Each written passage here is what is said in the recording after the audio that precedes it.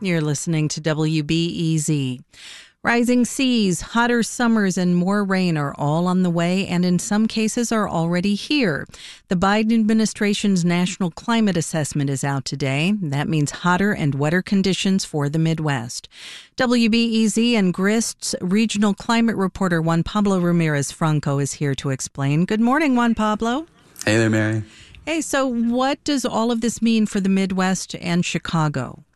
Sure. So compared to just 100 years ago, the Midwest is a warmer and wetter place than it used to be. And as temperatures climb, precipitation is expected to increase throughout the region too, which will mean wetter springs and winters and hotter, more variable summers.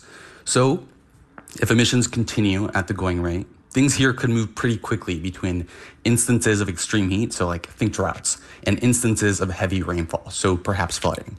And all that doesn't just make life in urban environments like Chicago more precarious. It also has some pretty serious implications for the Midwest as an agricultural powerhouse, as crop yields are affected and growing ranges begin to shift. So it's not just that it's going to be hotter and wetter, it's also there are going to be more extremes, and it's also going to affect one of our top businesses in this region, which is agriculture. Yeah, that's right. I think one of the things that they're looking at is corn and soybean, which from the Midwest makes up over 30% of all of the world's exports of those commodities. And corn is one of these commodities that's expected to get hit the worst by this variability between extreme heat and extreme wet. Okay. Let's pull back for just a second and go over what is the National Climate Assessment. The National Climate Assessment is this major undertaking by the federal government to catalog climate change across the country and then make sense of what it looks like now and what it'll look like in the future. They do this region by region. In total, there's 10. So think Northeast, Midwest, and so on. In all, it ends up being a kind of guide or snapshot of climate change today. There's over 750 contributors to the assessment, just to give you a sense of how many people go into this.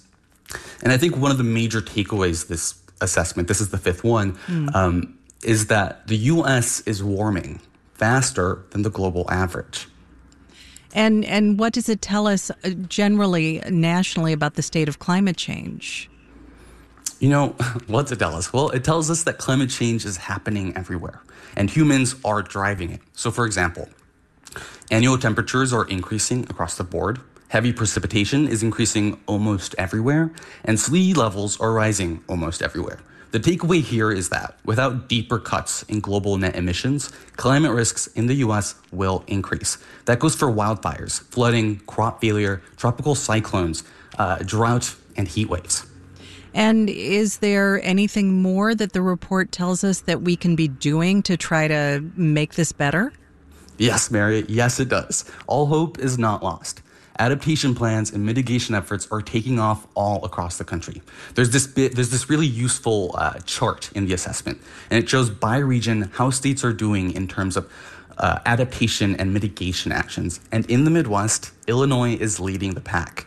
And these kind of efforts include all kinds of stuff, like climate-smart agriculture, so think cover crops, and investing in green infrastructure, so perhaps urban tree canopies.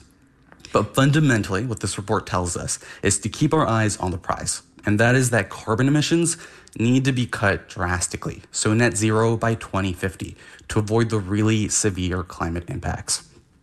Okay, thanks for breaking this down for us. Our regional climate reporter, Juanpablo Ramirez-Franco, thanks for your time this morning.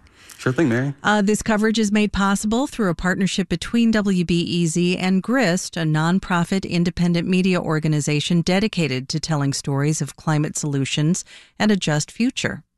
This is WBEZ.